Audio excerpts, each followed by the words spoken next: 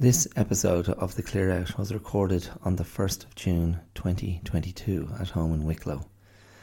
And you'll hear me say at the start of it that I didn't know where it was going to go. But I kicked it off with 3 discussion points. One was about a revelation from my daughter.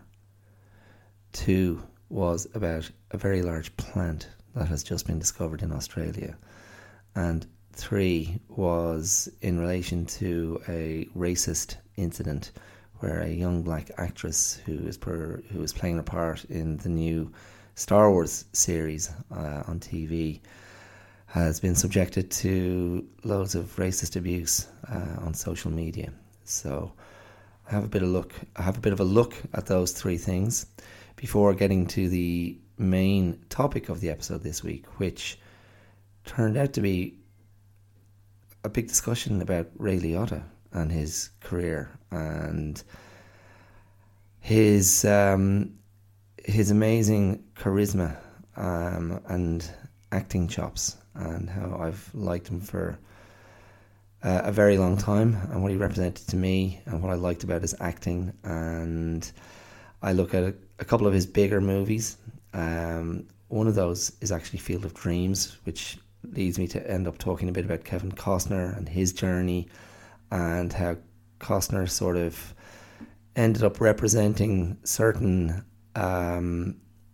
boomer aspirations and fantasies. And so I talk a little bit about that as well. So all of that is coming up. What I failed to do in my discussion about Ray Liotta is mention 3 of his movies in which he gave 3 great performances, and they slipped my mind when I was recording, but I'll just quickly mention them now for the sake of completion. And they are Copland and Hannibal and Narc. Copland, directed by James Mangold; Hannibal, directed by Ridley Scott; and Narc, directed by Joe Carnahan. And Ray Liotta played members of law enforcement in each of those 3 movies, but 3 very different characters. And in Hannibal, played to darkly comic effect at the end of his participation in that story at the hands of Hannibal Lecter. Brilliantly done, but very heavy and sinister and scary in Narc. And a great good guy support to Sylvester Stallone in the cynical Copland, where Stallone plays the small town sheriff trying to keep law and order in a New Jersey suburb where most of the inhabitants are corrupt cops who work their day jobs in New York. And Sylvester Stallone comes up against all of them, but Ray Liotta is the one guy who kind of stands by him, and it's a very sympathetic character. So anyway, those 3 were omissions, which I wanted to correct here. So if you like movies and you like Ray Liotta, or Ray Liotta if you prefer, you'll really enjoy this episode. If you don't like him, you won't, so don't listen.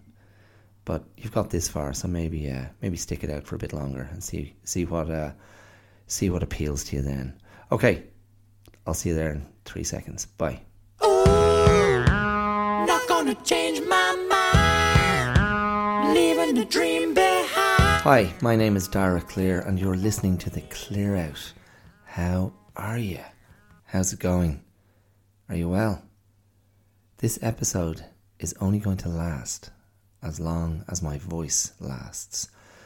So it's been a week since I last sat down at the mic, and I've been sick ever since. I know it's terribly sad for all of us. Very big man pain. Some wild dose just attacked me starting a week ago today. And yeah, I've been putting off recording for as long as possible, so I'd have as much of my voice available to me as possible. And I'm finding even still that I'm compromised. We've been compromised. Don't speak to anybody. Yeah, I'm compromised. In every part of my my speaking apparatus is under pressure. So bear with me. I'll do my best, and hopefully the vocal quality is sufficiently okay that it won't be a distraction. That said, this week's episode is one in which I am setting out on a journey, and I do not know where it's going to lead. So there's a few different things popping around my head. So yes, today's bag is a bit of a potpourri, if you will, a hodgepodge, and I'm not entirely sure where it's going to land ultimately. By the time I've finished, I'll know, and then I will have addressed that and put a bit of shape on it in the prologue. But yes, let's see. Let's just see what happens. Bear with me. June is upon us. It is the 1st of June, and yeah, beautiful morning this morning. My goodness, so lovely. There's so much, as my father would say, abundant growth. The growth is unreal. The combination of a little bit of good weather and rain with the Irish climate. The green is just so vibrant at the moment. And in our own little garden here at #blessed, early in the morning with the sun coming through the trees, coming through the leaves, a bit of morning dew around, some overnight rainfall still sitting on the leaves and occasionally falling in the sunlight. I'm sorry, it was just beautiful. Too beautiful not to stop and take it in. And that's how we roll. That's how we roll here at #blessed. We are appreciative of our blessings, appreciative of what has been laying on for us. And so I felt grateful to be here this morning. Yeah, really, really nice. I'm sitting on a little mug of my own making, not the mug, but the contents. A cinnamon tea. So I'm using a cinnamon tea bag, but there's cinnamon in there, and turmeric, and honey, and fresh pieces of ginger. And that's what I'm hoping is going to sustain this speaking apparatus, this biomechanical equipment, until the end of the episode. Yes. Speaking of sitting on things, we have in our lovely abode one of those little plastic folding stools or folding steps. You know, it's only 8 inches off the floor, if even that, and something you could stand on just to give yourself a bit of a lift, or something you could sit on if you wanted to sit very low to the ground. So it's in my daughter's room, and it is pink with white dots on it. And I was in my daughter's room last night trying to tidy it up and get it ship shape before she went to bed, and I noticed she had written on the white dots one word in each dot. This is a little habit of our daughter's that we can't quite break in her. She has a fondness for writing on things you'd prefer she didn't write on, and sees no problem with it. So, a case in point, my wife found her a very nice map of the world to hang on her wall. A very large white canvas with the world displayed in its conventional Northern Hemisphere Western orientation, with the Americas to the left of the canvas, then the Atlantic Ocean, and then centre is Europe sitting on top of Africa before you drift right to Asia, and Australia sits down in that bottom right corner. And all the countries on this map of the world are in various shades of pink and mauve and purple. But not long after it went up on my wall, not long after it went up on my daughter's wall, we came into the room and were horrified to see that she'd put big, thick, navy blue markered love hearts all over Australia.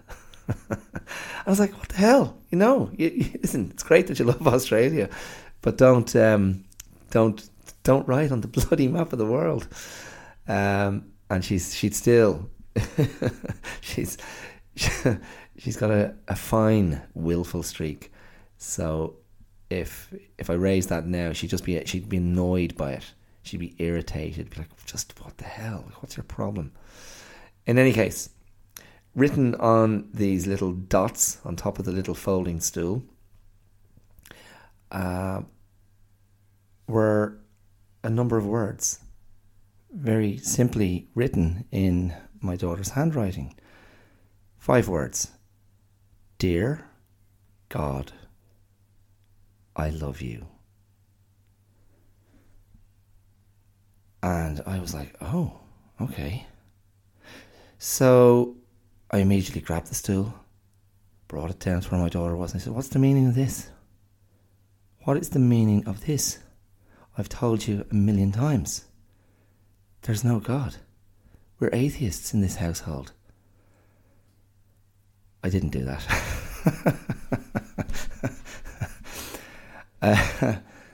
Maybe in Richard Dawkins's household they do that sort of thing, but in this household we each plough our own furrow in areas of belief and faith. I think that's sacred. So I was quite struck. I was quite struck by what I came across, and I thought, well, look, this is pretty normal. This is very normal for kids to engage with this idea of God. And I certainly have memories of myself as a kid, and maybe at a similar age, around 8, occasionally praying. But it was always a bit of an experiment, really. I don't know if I really believed, and I certainly didn't invest enormous amounts of thinking space trying to decide whether or not God existed. But my daughter has a very sincere side, and I saw that written there, and I just thought, far out. This is I actually thought it was kind of beautiful. Once I got over my initial shock, I was like, it recalls what I was saying last week. It recalls what I was saying last week about how children meet the world, and that extraordinary capacity they have to be fully immersed in that engagement with whatever is the object of their fascination at that moment. And what my daughter wrote on the stool it sort of encapsulated that feeling for me. And I just thought, okay, so she's on that journey, and I mean, I'll ask her at some point. I'm curious. I mean, she may put God in a similar territory to Santa Claus, whom she still holds in extremely high regard and believes in very deeply, which is as it should be for an 8-year-old. Although she was telling me about a kid in school who was assuring everybody that it's their parents who put the tree, they put the presents out at Christmas. And my daughter was my daughter and others in her class were very disbelieving of this. And she rationalised that the kid in question, the whistleblower, if you will, she rationalised that, well, he's from India, so they probably don't celebrate Christmas in India. And I said, that's right. So, different things are happening in different parts of the world, different cultures. So I was quite happy with the way she worked that one out. But there you go. Dear God, I love you until I don't. We'll see where that one goes. She'll work it out for herself. So what else did I see today? I was just perusing the headlines and a couple of things jumped out. One thing that jumped out was a headline from Australia.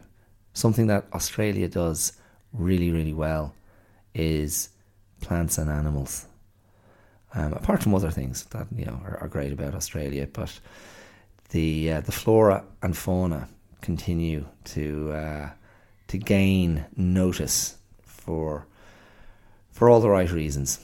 I remember years ago as a kid, actually, I did a project, a school project on Australia, and I found such amazing images, and it was the colours, I think, that I was attracted to. Just the brightness, the brilliance of the colours of the animal life, and the topography, the landscapes, the water, and I think it was that more than anything else that made me feel, my God, Australia is an extraordinary place. As I've spoken about previously, my general impression of Ireland and of what I saw of England on television was that really, and let's not forget, I was a kid growing up in the 70s and 80s, was that Ireland and England were very brown countries. Very brown, muddy, wet, dark, brown, grey, depressed, and distinctly uncool. And I wasn't hating on England or Ireland. That was the colour palette. That's all. That was sort of an objective observation. And so places that had bright colours, they reflected a sort of a cultural confidence.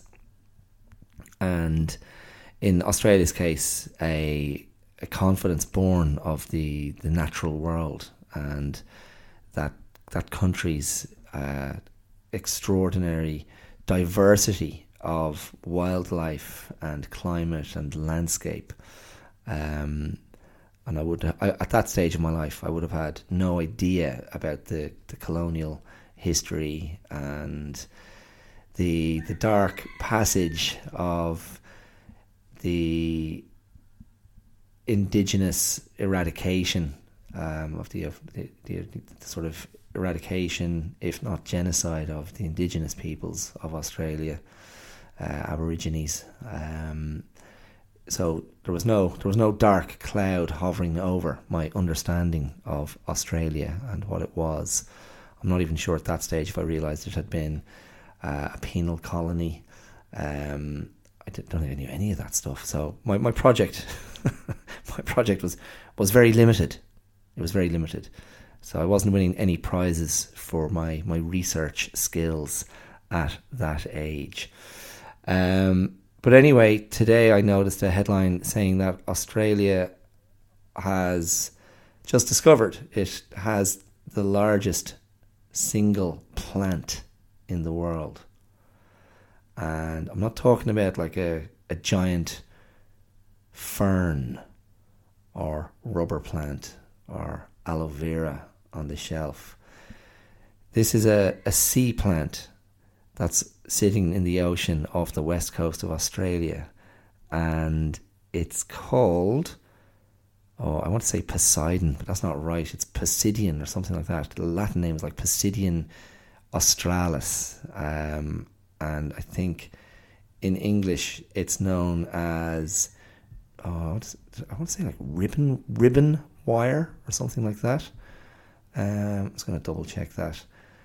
So ribbonweed or fibre ball weed, and that full Latin name is Posidonia australis, and it's basically seagrass, yeah.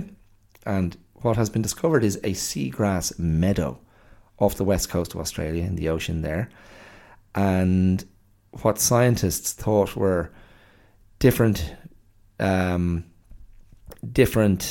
plants of the same species, 180 kilometres apart, they realised were actually part of the same single plant.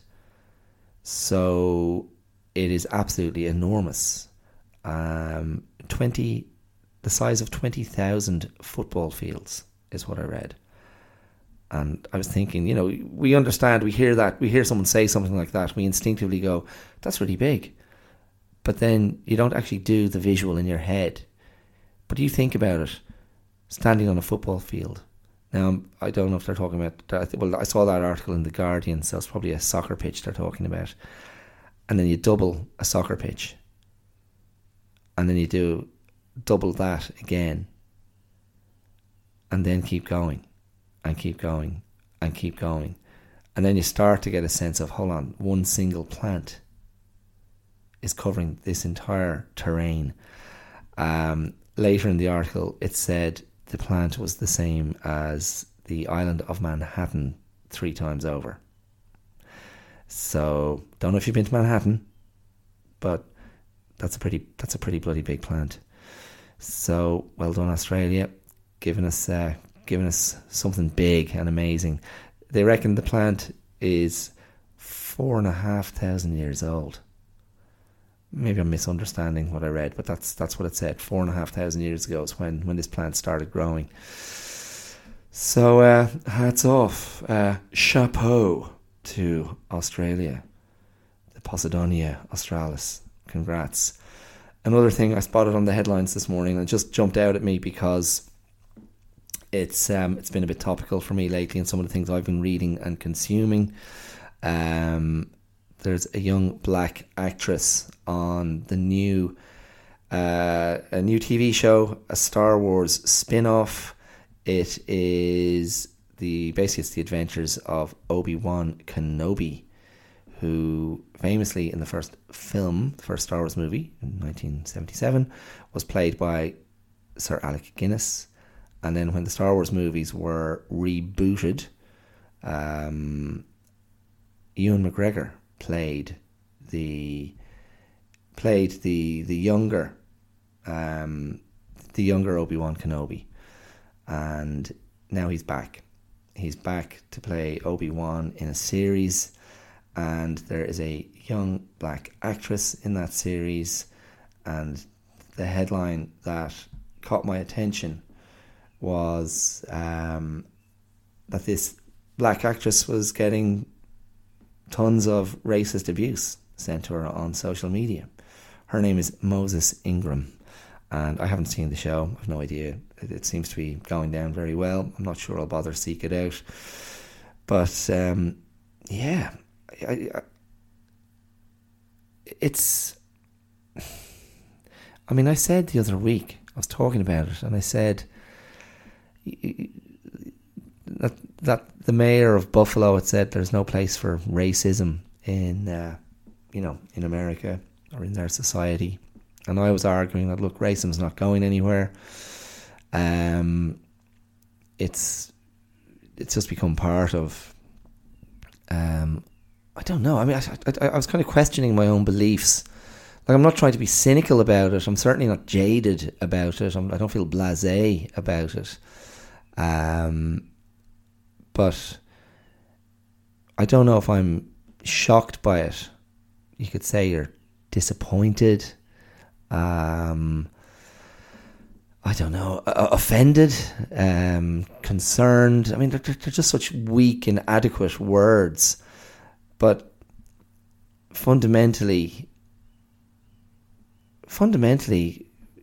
just go with the very basic facts of the situation.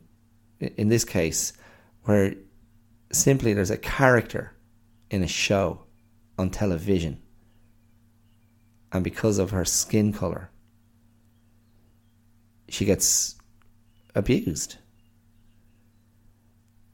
Now, that to me, where my kind of judgment goes, it kind of goes to the intellectual capacity of the people doing the abusing. I think you must be colossally dense, like extraordinarily anti-biologically moronic, to think that the person's skin colour is sufficient reason to vilify them. But then, as I argued a couple of weeks ago, the transmission of hatred seems to be very much out there and easily accessed, and has no problem getting its signal broadcast. And of course, last week's episode was meant to be a counter to all of that sort of. Yeah, it's not feel good stuff. It's not feel good. It's not feel good stuff at all. But there you go. So I don't know. I don't know what my point is. I suppose what I always think of in these situations where you're looking at repeated social failing or a repeated social eruption. That's IRR, not ER. A sundering of social connection, social connectivity, cohesion, civic regard. I just come back and go, who's challenging the thought processes, who's challenging the behaviour, and I think, in a way, it's not, education is always a huge part of this.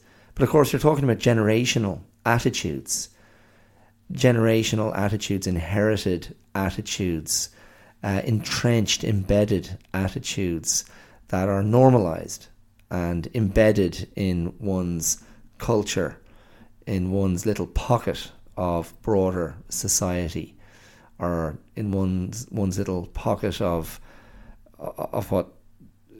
tradition. I don't know. But I suppose what I think, if we put this into a self-defense context, the more you allow someone to hit you,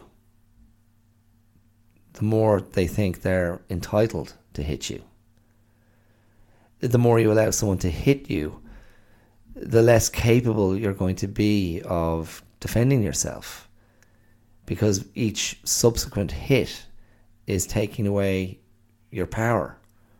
It's weakening you. It's destabilizing you. So one of the most effective self-defense strategies is the instant counterattack, or even better, to counterattack before the other person has attacked you. So you can see they're going to attack you, and you anticipate, and you move before they move.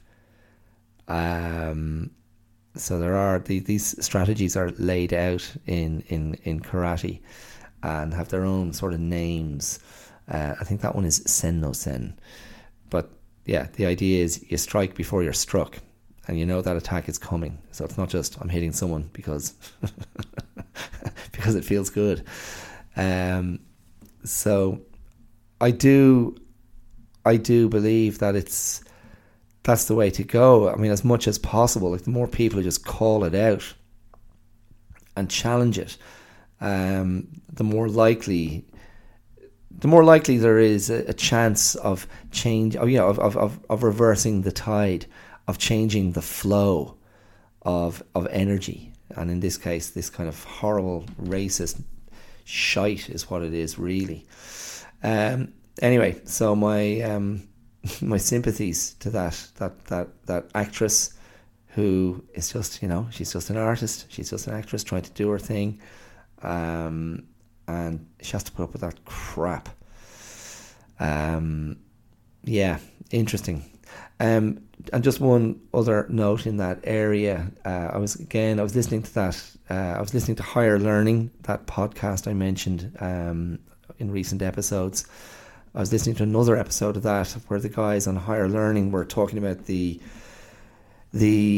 primary school shooting in Texas, in Valverde, and just talking about guns, gun control, the Second Amendment of the Constitution in America, the right to bear arms, the ongoing problematic situation in America with guns, gun violence, mass shootings.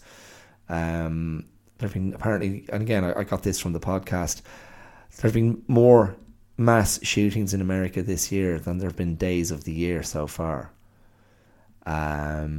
It's like that sort of stuff is mind blowing. But yeah, Van Lathan was talking about his relationship with guns and being in a tough community in Baton Rouge, Louisiana, where people, the way he described it, just a very, very deprived area of Baton Rouge, and guns just being a normal part of the sort of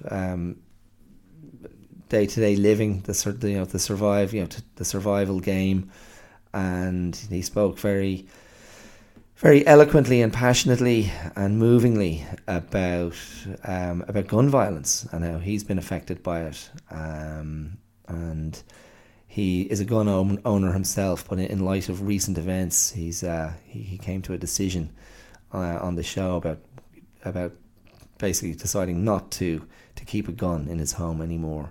He spoke very well, and they had a really interesting guest on who's been advocating for much tighter gun control policy in the States for some time. So again, Higher Learning, go and seek it out if you're interested in this thing at all. I think it's pretty fascinating stuff. Anyway, all of that, I don't know, is that we're about 20 minutes in, are we? All of that was just a bit of preamble, really. Oh my goodness, half an hour. Where does the time go? One of the main things I wanted to talk about today was Ray Liotta, the actor. The actor Ray Liotta passed away last week. He died. I haven't followed up the cause of death, but he was only 67. And I saw that headline flash up on my phone. And it doesn't happen with every actor or artist or famous person or writer or whatever, but with some of them it does, and he was one of them for me. I just got that kind of kick in the gut, that little pang of instant sort of sadness, just that little jerk in your gut that goes, whoa, another one is gone. Prince and David Bowie, they would have been one as well. Philip Roth, funnily enough, when he passed away, I sort of felt that as well. I've really been a big fan of his writing for years and years. But Ray Liotta. I think he says Ray Liotta himself. An actor who just had such a compelling presence on screen.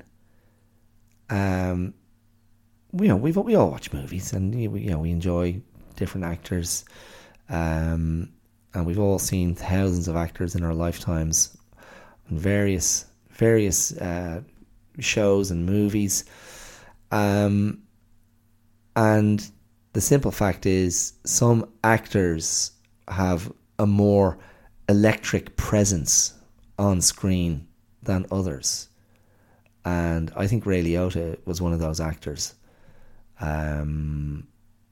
Denzel Washington is probably another. Brad Pitt is in a different category, for example. Like, Brad Pitt's a very attractive actor. He's a very attractive sort of energy and sort of languid kind of energy and easy persona on screen. And of course, a fine physical specimen. If you want to look at a good-looking man, Brad Pitt's there for you all day long. But Brad Pitt doesn't have an ounce of that fire and that energy and that emotionality that Ray Liotta had in spades. And no matter what he was in, to me, he always brought this emotional weight and this effortless, very believable and very internalized backstory. It was always there. And as luck would have it, he was quite a compelling guy to look at, with those blazing bright blue eyes. Just a really cool, good-looking guy on screen. And I've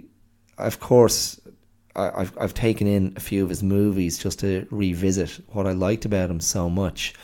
And one of the most obvious ones I could have gone for would have been Goodfellas, but I'd watched that relatively recently, so I didn't feel the need to revisit it.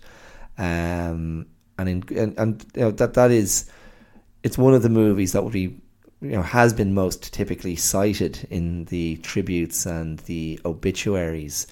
But as much as he is the driving force of that story, because he plays the narrator and he gives us the audience view of the mafia, and he's one of the trio of guys driving the action in that movie, the other two being Joe Pesci and Robert De Niro. And that movie was 1990, so I think he was around 35 then. And he's great in it. He's great, and he goes on this great journey and rises in the ranks as far as he can go, because he's not eligible to proceed higher in the ranks because of his he's got Irish in him. He's not fully Italian. But again, what you see in Goodfellas, and it's something I spoke about before in one of my earlier episodes where I talked about learning masculinity from the movies. And there's a type of male character and a type of male actor that I've always been drawn to from a very young age, and it's these guys who have that bruised masculinity. So they're not, like Stallone, Schwarzenegger, the muscle men.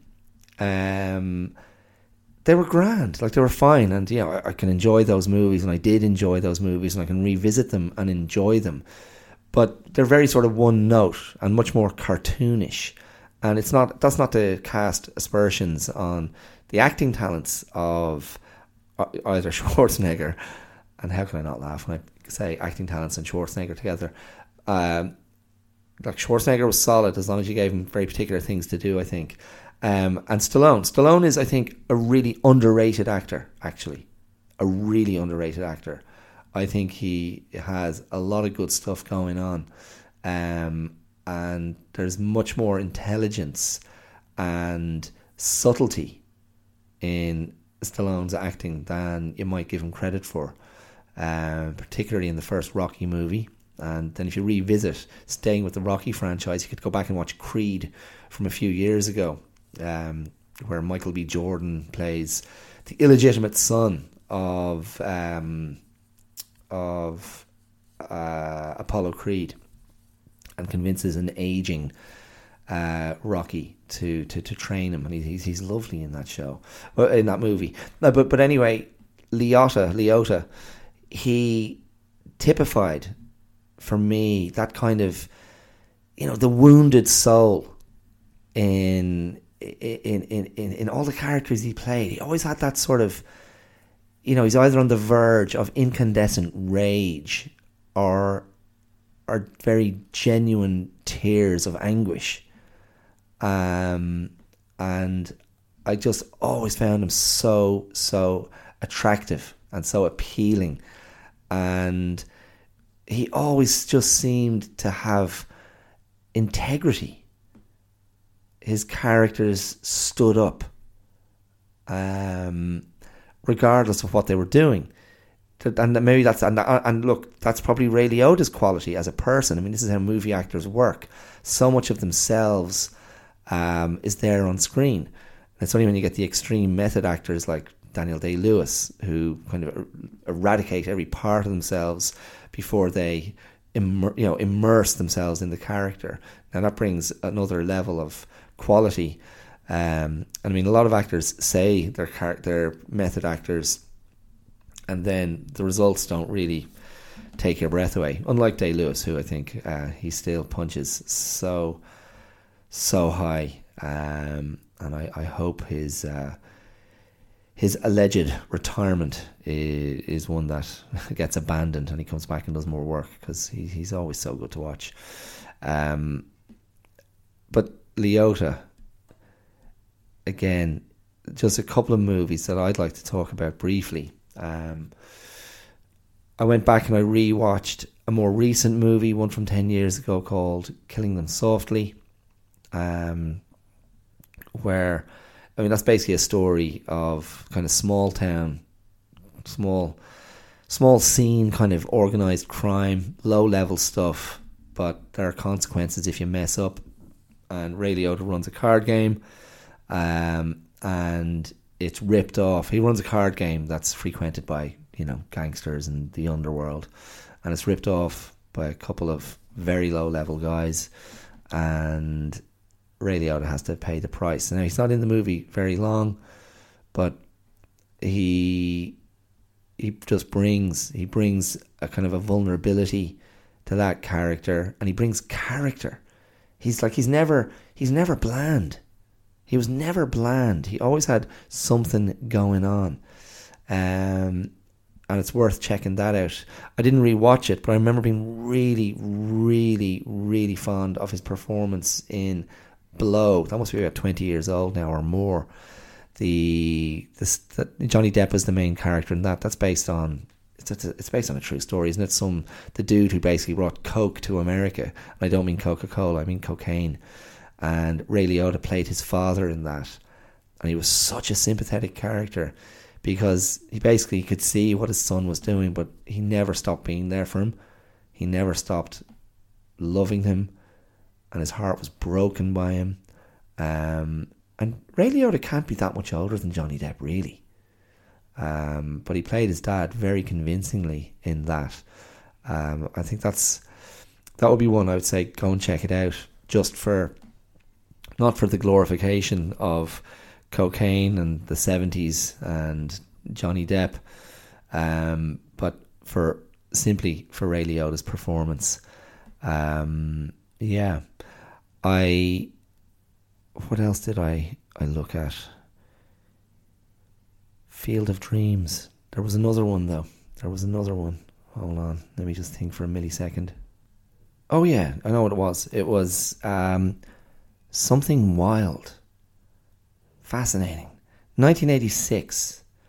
And Something Wild is typically described as a yuppie nightmare movie. So you think the 80s in America, Reaganomics and the yuppie era, Gordon Gekko, greed is good, the celebration of the accumulation of wealth at whatever cost, the suits, brokers, shysters, and just reveling in power derived from money. And so writers, and that is something I must talk about another time. Writers come up with the stories. Writers see the fault lines. They see the cracks, and it's writers who come up with the stories and go, "Let's have a look at this." And it probably, for whatever the social issues are at the time or the prevailing social dynamics, it's writers who get those stories and go, let's bring the lens in tight on this situation. And I suppose in terms of the yuppie nightmare, the yuppie scare, the idea was, of course, with all the wealth being accumulated and the sort of the wealth gap and the social deprivation that was everywhere in poor communities in the States, the fear, of course, was, well, some scary person's going to take all this away from me, take away my perfect life. I mean, this is lampooned to great effect in Trading Places, going back a couple of years earlier, again, with Dan Aykroyd and Eddie Murphy. Dan Aykroyd is the yuppie, and these two very cynical financiers decide to swap the lives of Dan Aykroyd, the yuppie, and Eddie Murphy, the street hustler, the con man, to show, well, we can turn this black kid on the street into a polished money guy. And it's actually very funny. There's some really funny stuff in that. Some very dated stuff as well. Maybe no scene more dated than the impromptu sort of party that Eddie Murphy has in his fancy new house, where Denham Elliott is his butler. And there's some wild early 80s, late 70s crazy disco dancing going on, with her street life kind of pimpish figures in there as well. But the satire of the money scene and the yuppies is really hilarious.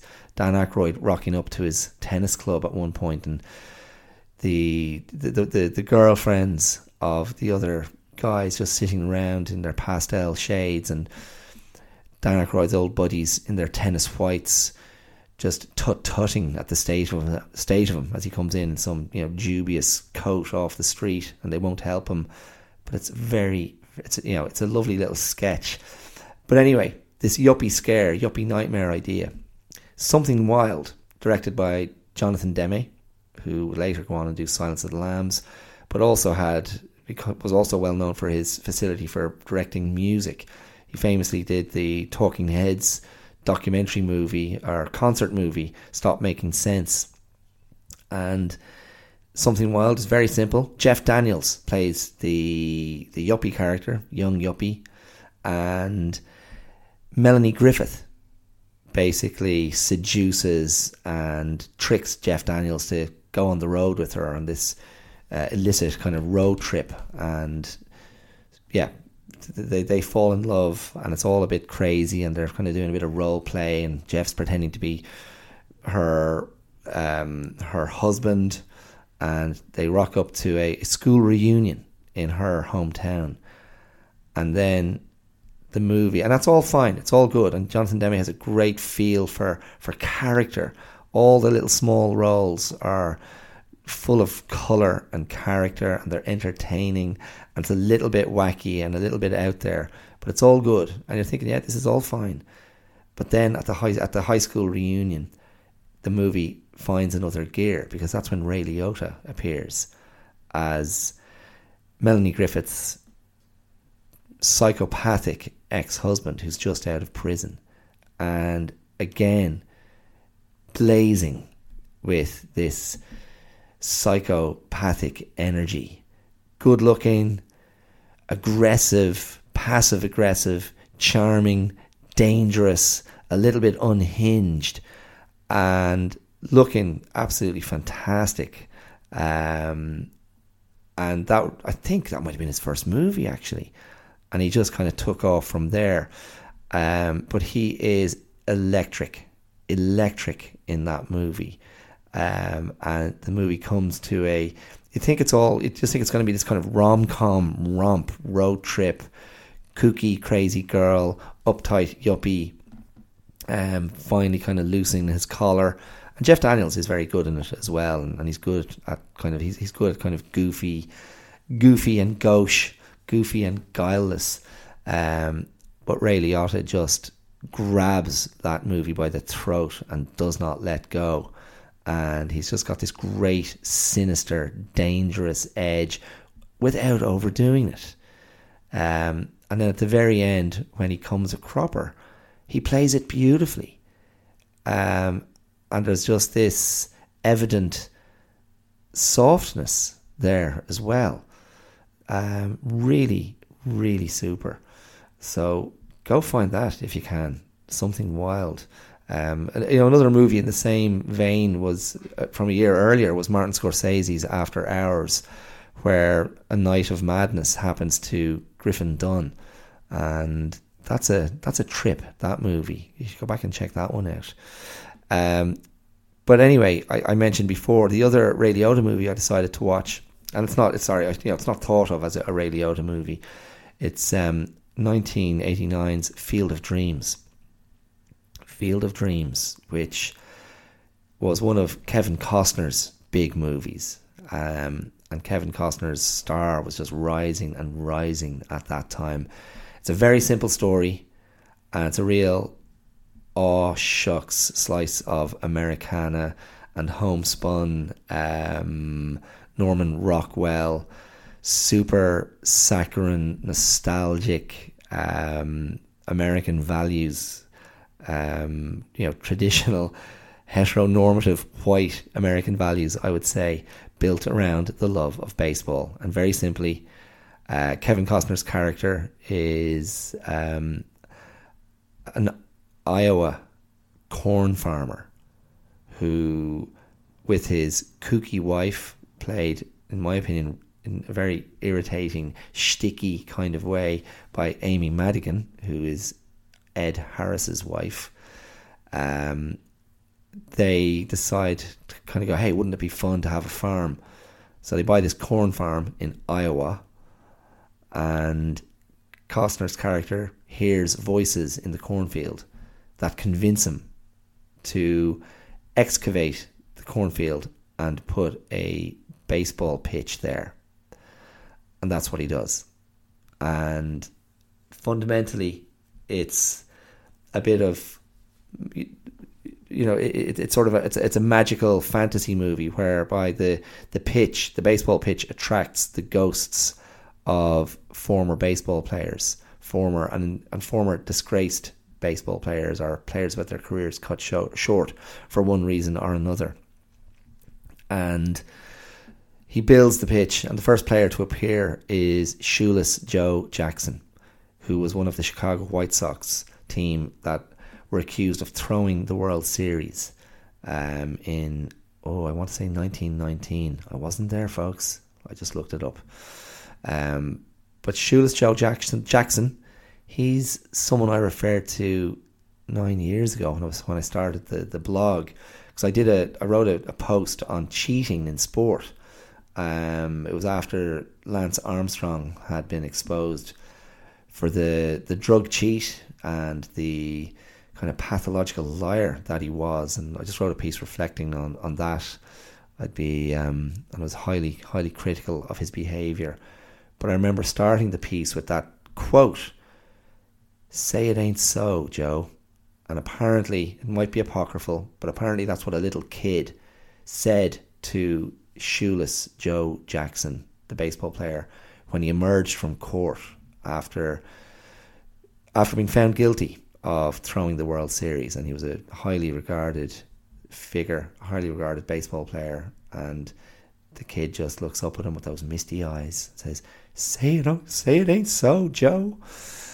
And in a way, Field of Dreams is, it's a redemption story, and it's a way, I suppose, it's a very treacly, saccharine, overly sentimental movie, and I find it to use a buzzword of the day, I find it a little bit problematic now. I was a huge Kevin Costner fan back in the day. I drank the Kool-Aid as a young film buff. I loved all my old guys. There weren't many 16-year-olds around in 1990 whose most cherished movie poster was a portrait of Humphrey Bogart in his white tuxedo jacket from Casablanca. That was me. Humphrey Bogart, Edward G. Robinson, Spencer Tracy, Jimmy Stewart, Jimmy Cagney, Glenn Ford, all of these guys. These were my guys. And then the actors of my time, who I was watching, of course, I spoke recently enough about Harrison Ford as Han Solo and Indiana Jones. And then as I just was, my kind of adolescent tastes were beginning to change.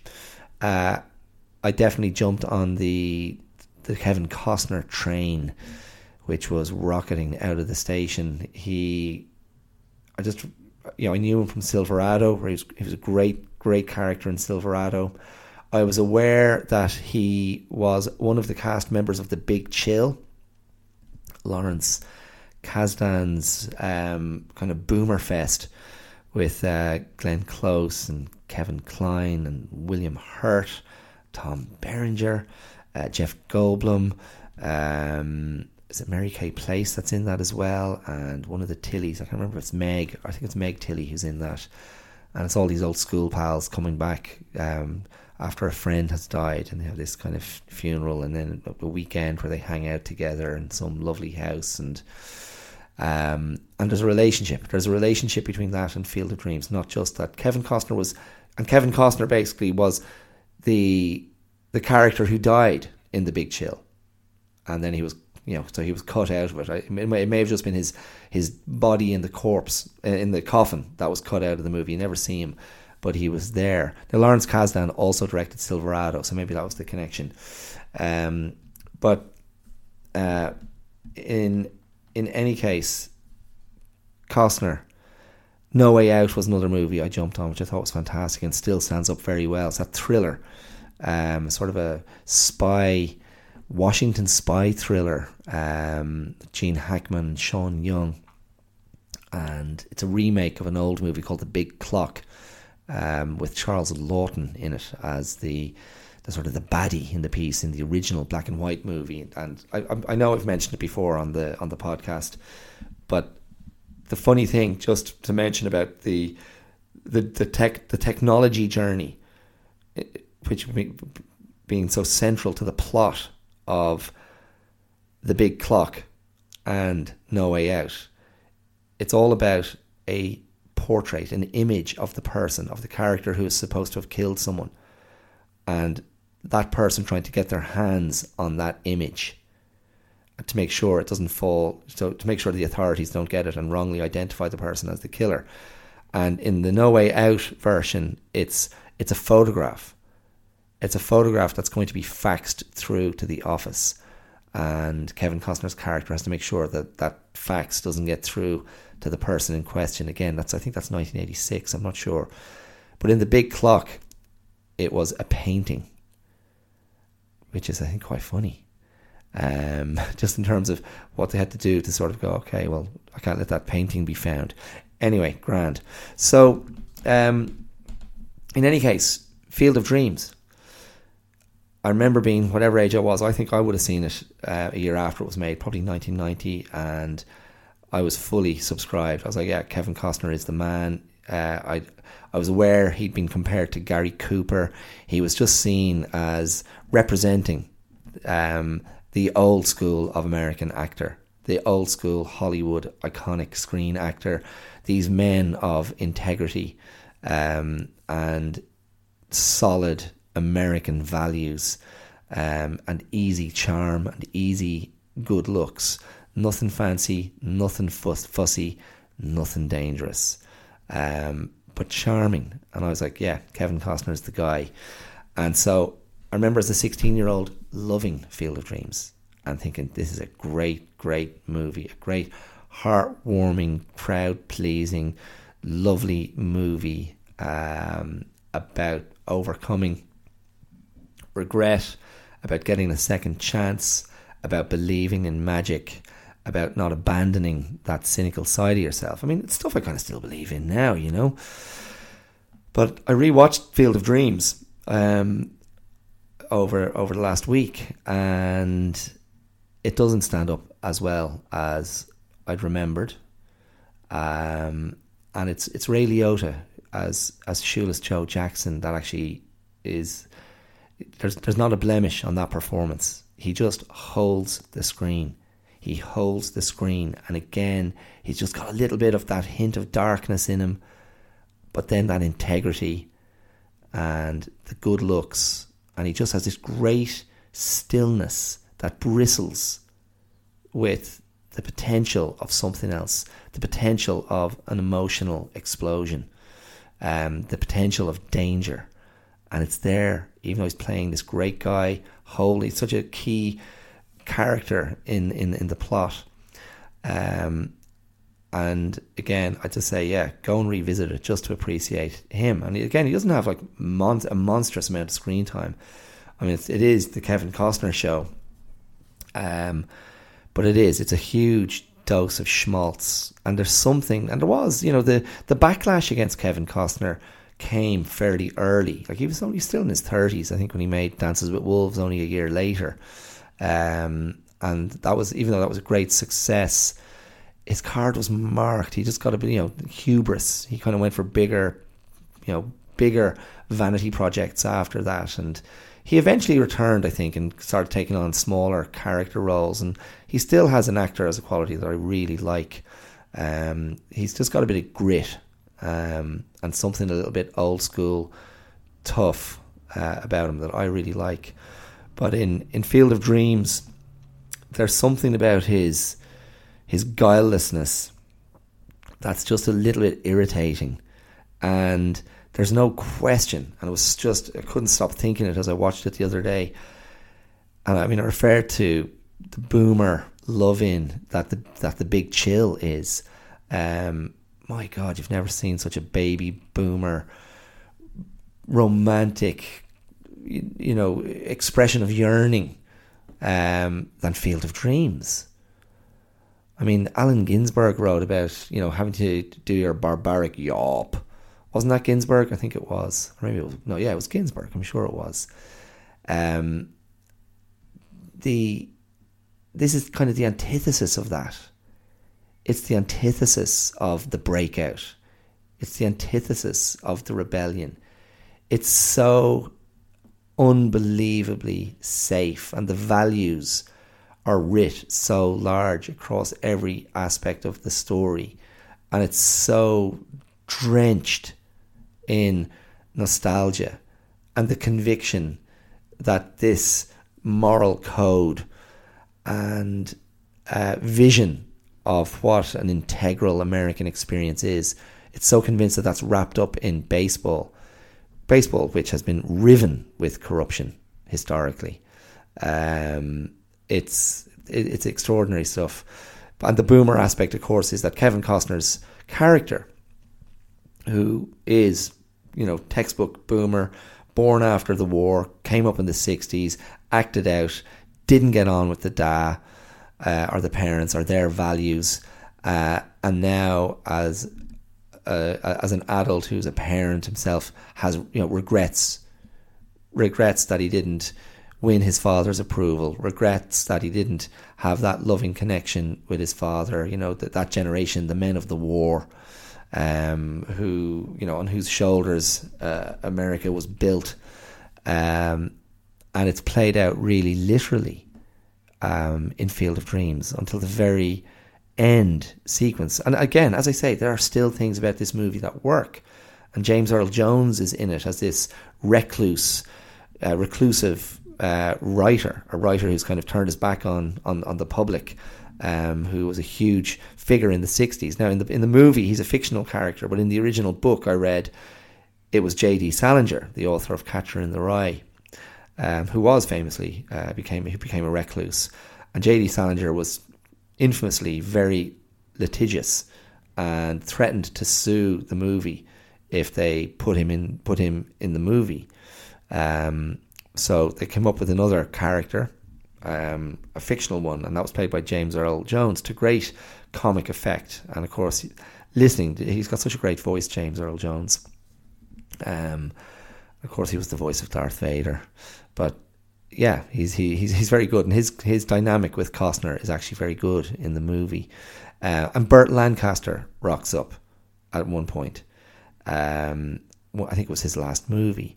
And it's funny because Burt Lancaster does a thing that I can't remember if it was in Wayne's World or Wayne's World 2, but they lampooned that idea of the great aged Hollywood actor appearing for a moment to bring enormous gravitas and presence to a tiny scene in a movie.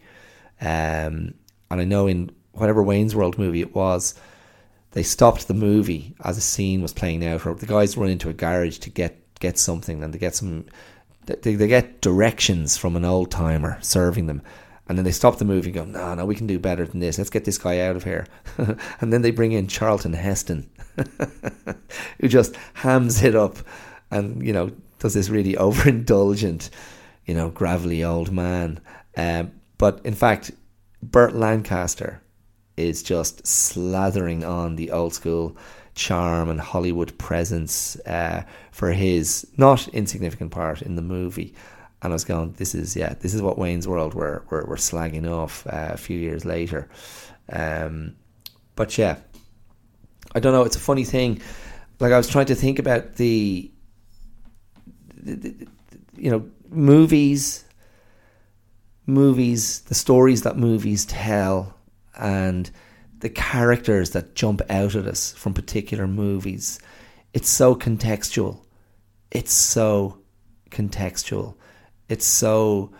such products of the times that we see them, and how we respond to them depends so much on where we're at in our lives. It depends so much on what the prevailing attitudes and social dynamics and what the cultural backdrop is at the time of their creation and at the time of their being seen.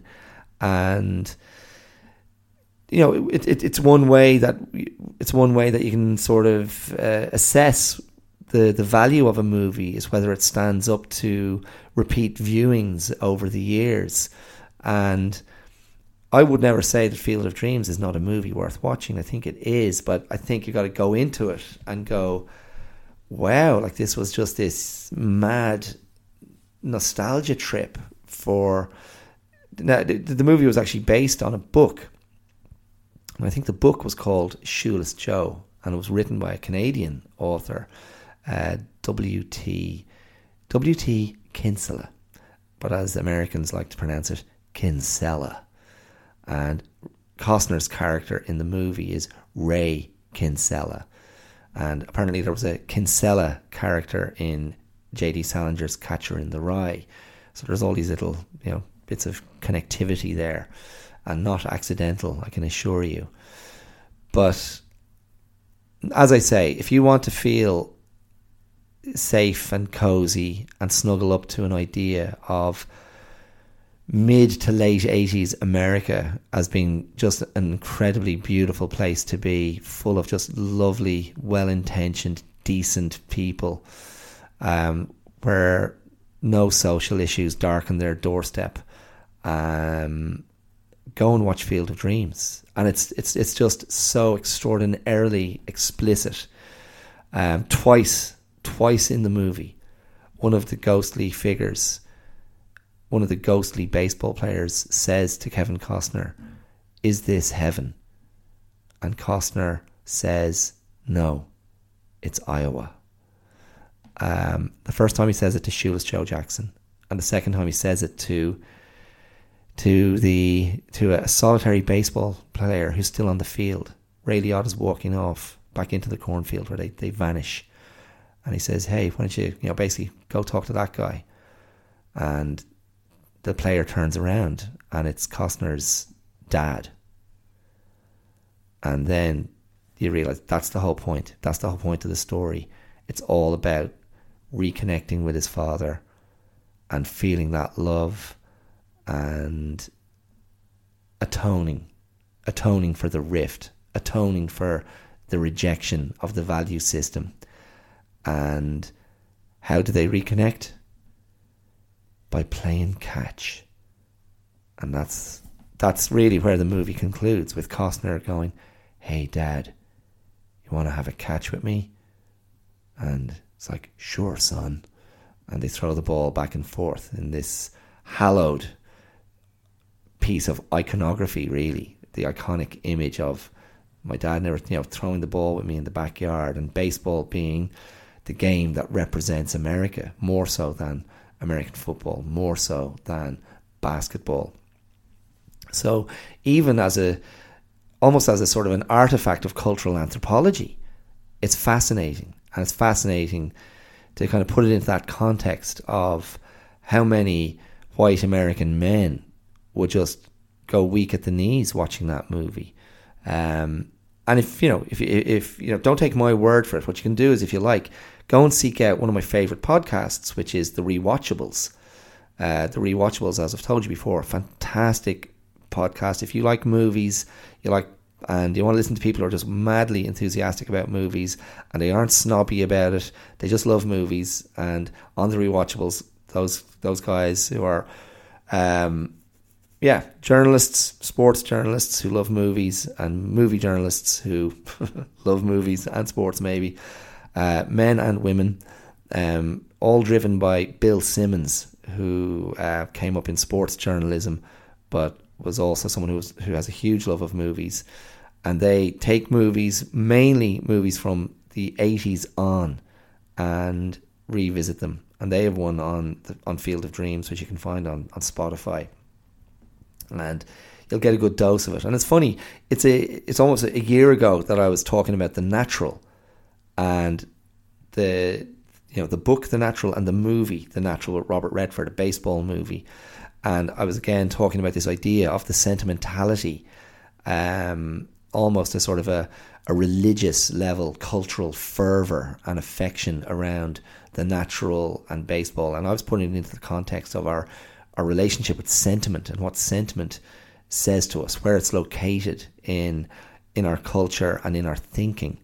And yeah, I'm not sure. I mean, it's and as you know, the point I was making then and again now is, for many Americans, it's located in certain depictions of baseball, in the movies, certainly. And I was trying to work out for myself where my own and it's cultural sentimentality. It's, of course, it's individual sentimentality that then, via the communal experience, becomes a collective sentimentality, and then it becomes an artifact of cultural truth. And I was trying to kind of put my finger on what I find hits the same spot for me if I'm reflecting on Irish culture. And I struggle. I'm going to have to revisit that. That's probably an entire other episode's worth of reflection, because it's not. I don't know. It's strange. I mean, the thing is, it's what's it connected to. So in the case of what I was talking about with Field of Dreams and The Natural, it's connected to an American nostalgia for maybe a desire for, we should have stopped the clock there, because that's when things were perfect. Now, it's a flawed vision. It's got a blind spot, as I said. I think it's a very white vision of a perfect America. Let's not forget, baseball was incredibly racist, and black people weren't allowed to play. It was, Jackie Robinson was the pioneering player who broke through. There's a movie about that as well, which you can check out, with the Chadwick Boseman and Harrison Ford. What's it called? Something 42, because 42 was his number. But you can look that up. Just look up Jackie Robinson movie, Chadwick Boseman, and you'll find it. Yeah, and again, quite a bit of sentimentality in that, but at least you're getting a little bit of the socio-political context. So then I'm asking myself, in Ireland, when I think of Irish history, I'm not sure. Because nothing comes to mind when I think, we should have stopped the clock there and fixed that part of Irish culture in aspic. Fixed it, and then we can go and wallow and cry sentimental tears of nostalgia at the altar of that image or of that particular iconography. I don't know. I mean, I would probably be more stirred by looking at Irish history and Irish parliamentarians attempting to stand up to empire and make a claim for Irish sovereignty. That would probably move me more. Maybe speeches of Daniel O'Connell or Parnell, maybe going back to revisit the pain of the treaty that was offered to Ireland after the War of Independence and what that cost was, which in many ways we're still paying for. I have that sort of small island mentality, the small island syndrome and the underdog mentality. So that stuff would stir me, acts of defiance. And so when, I suppose if you think, you go back to the, for me, growing up in the 80s and seeing someone like Barry McGuigan do very well in boxing, I'd probably have a bit of sentimentality for that. Athletes like Eamon Coughlin and John Tracy, perhaps. And seeing young Irish actors doing well at that time, seeing Gabriel Byrne emerge and become a face in Hollywood movies, or Liam Neeson, like that sort of stuff would have struck me. And you can't regain that because Ireland isn't that anymore. Ireland has a much more sort of international sense of itself.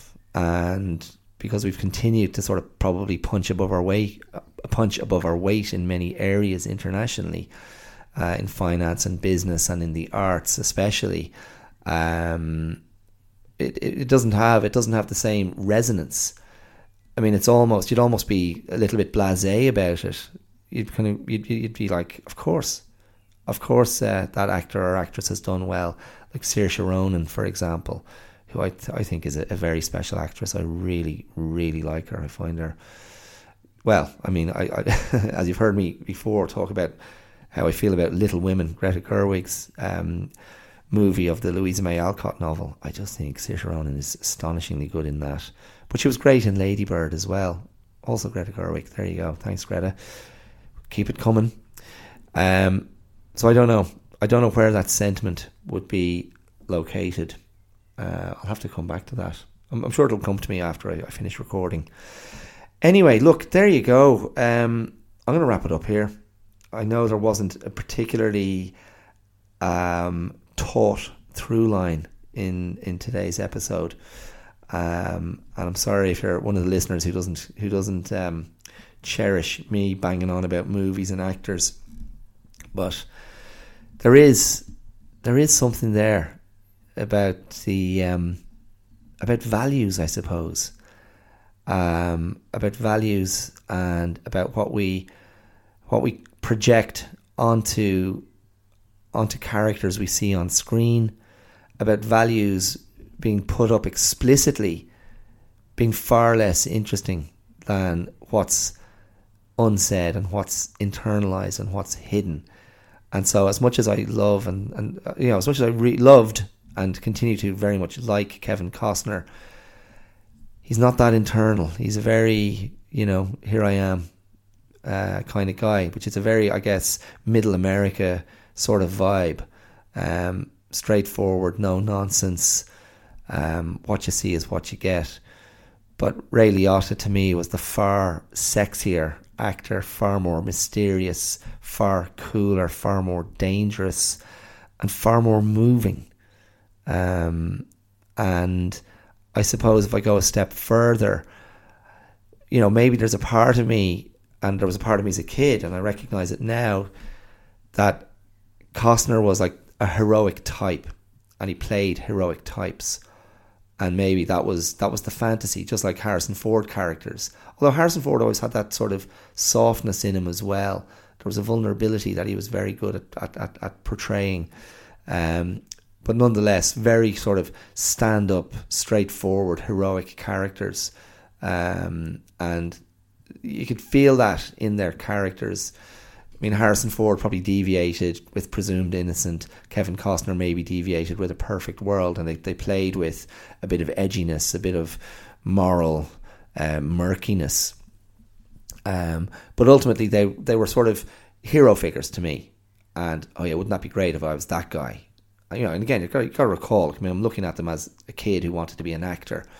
And, that was the fantasy, to be those kind of stand-up, tough, no-nonsense guys who enjoy the respect of other people and do the right thing. And I probably have a little bit of that sort of righteousness in me. But Ray Liotta's vulnerability and pain and his, as I said, that bruised masculinity, that soulful, searing sort of furnace of anguish that I feel was always in him, that was something that spoke to me at a much deeper level. I couldn't articulate it. I wouldn't have been able to articulate it as a teenager. And in a way, I suppose the fantasy for me was like, wouldn't it be lovely if my sense of anguish and pain and vulnerability looked as cool as Ray Liotta? And I think that was yeah, that was really the thing. Look, there you go. I had another thought there, but it's gone. Oh no, here it is. I know what it is. There's a fantastic interview. I'll throw it. I'll put a link in with the description. There's a really nice interview that Mark Maron did with Ray Liotta about 4 years ago, and he comes across really well, and it's a nice counterpoint to. There was an article on The Guardian last week from Hadley Freeman. Hadley Freeman's an American journalist who writes for The Guardian, and she is great on sort of Hollywood and celebrities and actors. She's a great interviewer, and she's a good writer. And she had a very difficult interview with Ray Liotta a few years ago where he gave her very little, and she wrote an article last week reflecting on that and was very sanguine about it and just accepting, okay, well, it is what it is, and Ray Liotta was just who he was and grand, and there was nothing snarky or nasty. But it was fascinating then to hear Ray Liotta being interviewed by Mark Maron and how much more effusive he was and how much more open and unguarded he seemed and how evidently engaged he was. But I do think Mark Maron is an exceptional interviewer. He has a great way of getting to the truth with people, and he's just naturally very open and empathetic himself. And I think my theory is that celebrities, because he interviews so many like high up celebrities and actors and whatnot, they find it refreshing to kind of be given that opportunity to not just do their general patter, their general shtick. So I'll put that link in, and you can hear that interview on Mark Maron's show, his podcast, WTF, and it's from 4 years ago. So yeah, really, really interesting. Anyway, look, there you go. Sorry, this ended up being much longer than I thought, and my voice has just about lasted. I had to pause a couple of times to cough, but I made it. So thanks for listening. I hope I held your attention. I hope you had a good time. I hope you're one of those people who shared my admiration of Ray Liotta, and I recommend you go and see those movies I referred to in the episode. Okay, you can throw me some love on social media if you like, and thanks to those of you who did that last week after the first birthday episode. Some of you were really generous with your feedback and your supportive comments, and thank you so much. Yeah.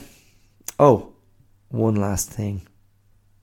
No, do you know what? No, I'll do it. My friend Sean Whitehill is a great artist, and he's just launched his website. He's a keen traveller. He travels around the world and spends a lot of time in different places, and when he travels, he likes to draw. And he draws what he calls travel mandalas. These beautiful, beautiful illustrations, these beautiful drawings, these beautiful works of art that are evocative of MC Escher, in my opinion, because of their symmetrical, graphical brilliance. He's just launched his website where you can look at and purchase his artworks. So go and find travelmandalas.com. travelmandalas.com. tell you what, I'll throw a link in the description as well, because his stuff is worth seeing. Go and check it out. Throw him some love and buy some of his art, because it's brilliant. He's a super talented guy and he's a good friend. And I look forward to what he does next with that. So, Sean, if you're listening, well done. I love your work and I look forward to seeing more. Okay, so yeah, thanks again, everyone. Social media, the Clear Out Podcast on YouTube, Facebook, Instagram, the Clear Out 2, that's the digit 2, on Twitter. And you can email me if you like.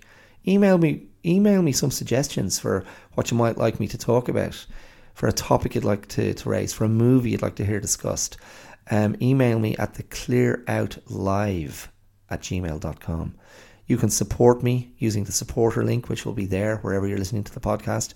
Or if you want to become a regular contributor to the show and support this independent product that is the Clear Out Podcast, you can do so using the Patreon link. That's patreon.com/theclearout.